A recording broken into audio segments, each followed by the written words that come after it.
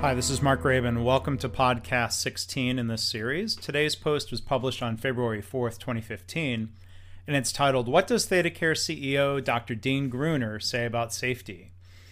I recently rewatched parts of a DVD that I helped produce a few years back for the ThedaCare Center for Healthcare Value, and this DVD was called Thinking Lean at ThedaCare, Strategy Deployment, Alignment, and Leadership.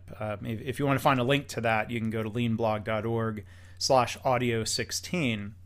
Well, in the video, ThedaCare CEO Dean Gruner is talking about what they call their true north objectives. That's a common term in the strategy deployment methodology.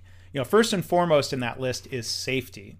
We can include patient safety and safety for providers and employees in that discussion as well. In the lean approach in the Toyota production system, safety always comes first.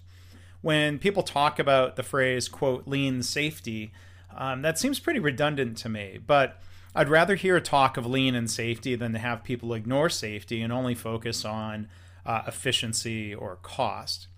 Dean said this in particular. Safety and quality is at the top. It's at the top is if we can't do things safely, why should we be doing it in the first place? So as you enter a Toyota plant, and this is true in San Antonio or Japan, you walk through a green safety arch, tall, 10 feet tall, 12 feet tall. You walk through it and under it. It's symbolic, but it's a powerful message. It says something about that doorway or gateway being the doorway, the path to safety. I forget the exact phrase, but it's a consistent safety first message. And it's the ultimate form of respect for people, for leaders to recognize a human principle that we don't want people getting hurt or killed at work. Nobody should get hurt at work.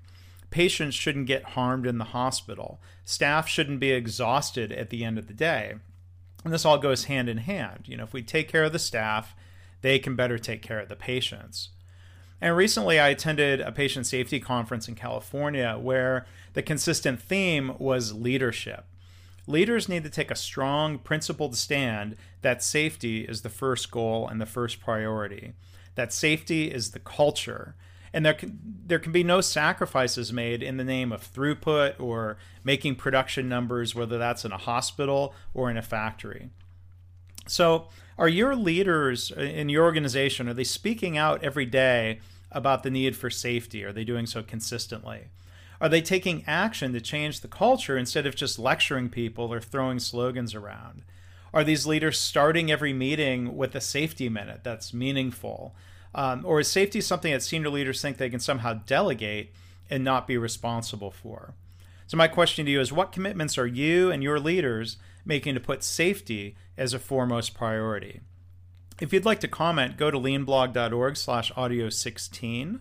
If you have any feedback for me about the podcast in this series, I'd love to hear your comments. You can email me, mark@leanblog.org. Podcasts are sponsored by KaiNexus, where we're passionate about helping the world improve and innovate more effectively with our web-based software. Learn more at www.makeimprovementhappen.com.